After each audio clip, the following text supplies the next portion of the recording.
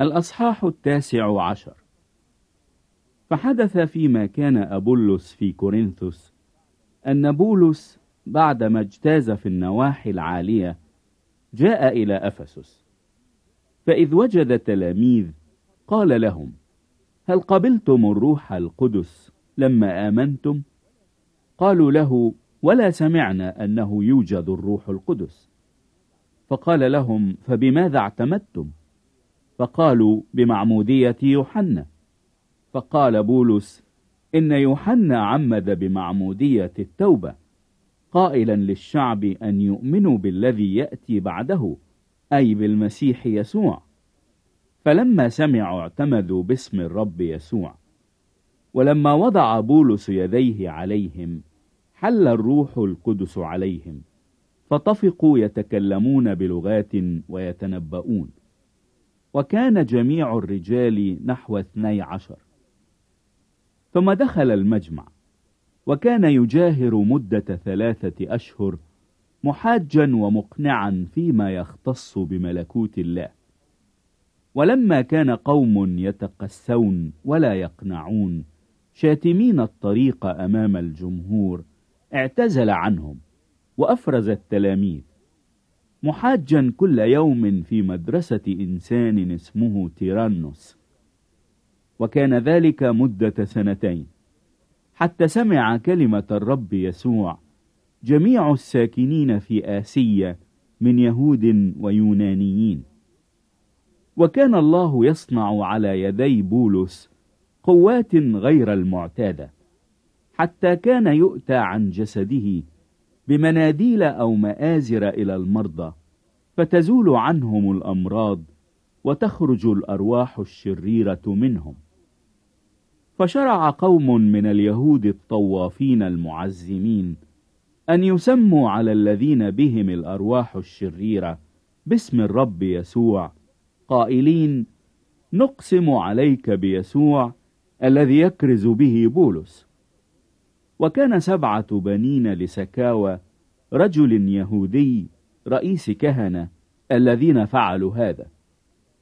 فأجاب الروح الشرير وقال: أما يسوع فأنا أعرفه، وبولس أنا أعلمه، وأما أنتم فمن أنتم؟ فوثب عليهم الإنسان الذي كان فيه الروح الشرير وغلبهم وقوي عليهم، حتى هربوا من ذلك البيت عراة ومجرحين. وصار هذا معلوما عند جميع اليهود واليونانيين الساكنين في أفسس، فوقع خوف على جميعهم، وكان اسم الرب يسوع يتعظم. وكان كثيرون من الذين آمنوا يأتون مقرين ومخبرين بأفعالهم.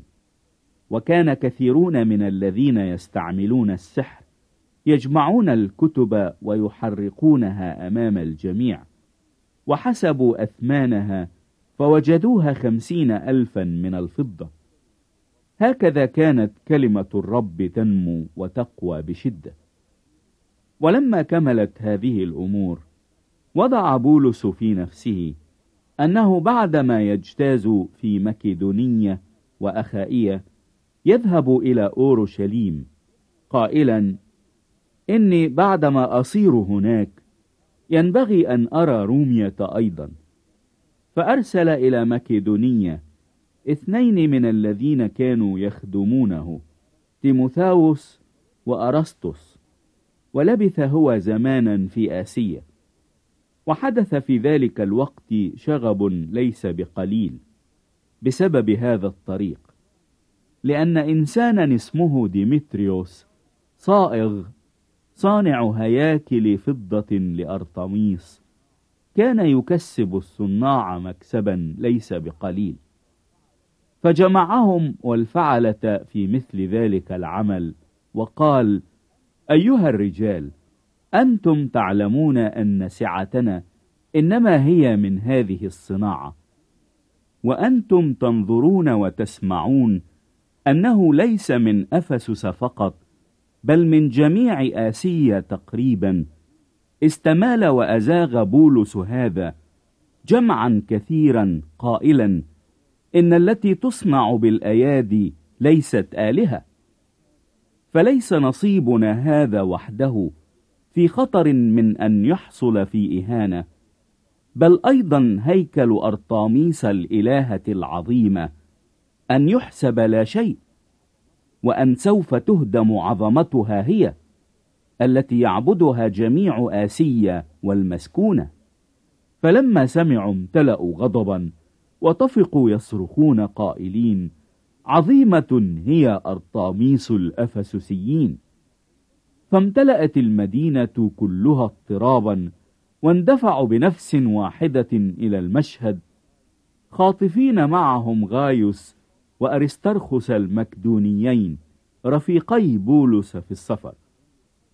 ولما كان بولس يريد أن يدخل بين الشعب لم يدعه التلاميذ، وأناس من وجوه آسيا كانوا أصدقاءه أرسلوا يطلبون إليه أن لا يسلم نفسه إلى المشهد. وكان البعض يصرخون بشيء والبعض بشيء آخر، لأن المحفل كان مضطربا، وأكثرهم لا يدرون لأي شيء كانوا قد اجتمعوا. فاجتذبوا اسكندر من الجمع، وكان اليهود يدفعونه، فأشار اسكندر بيده يريد أن يحتج للشعب. فلما عرفوا أنه يهودي صار صوت واحد من الجميع صارخين نحو مدة ساعتين: عظيمة هي أرطميس الأفسسيين. ثم سكن الكاتب الجمع وقال: أيها الرجال الأفسسيون، من هو الإنسان الذي لا يعلم أن مدينة الأفسسيين متعبدة لأرطاميس الإلهة العظيمة والتمثال الذي هبط من زفس؟ فإذ كانت هذه الأشياء لا تقاوم ينبغي أن تكونوا هادئين ولا تفعلوا شيئا اقتحاما، لأنكم أتيتم بهذين الرجلين وهما ليسا سارقي هياكل ولا مجدفين على إلهتكم.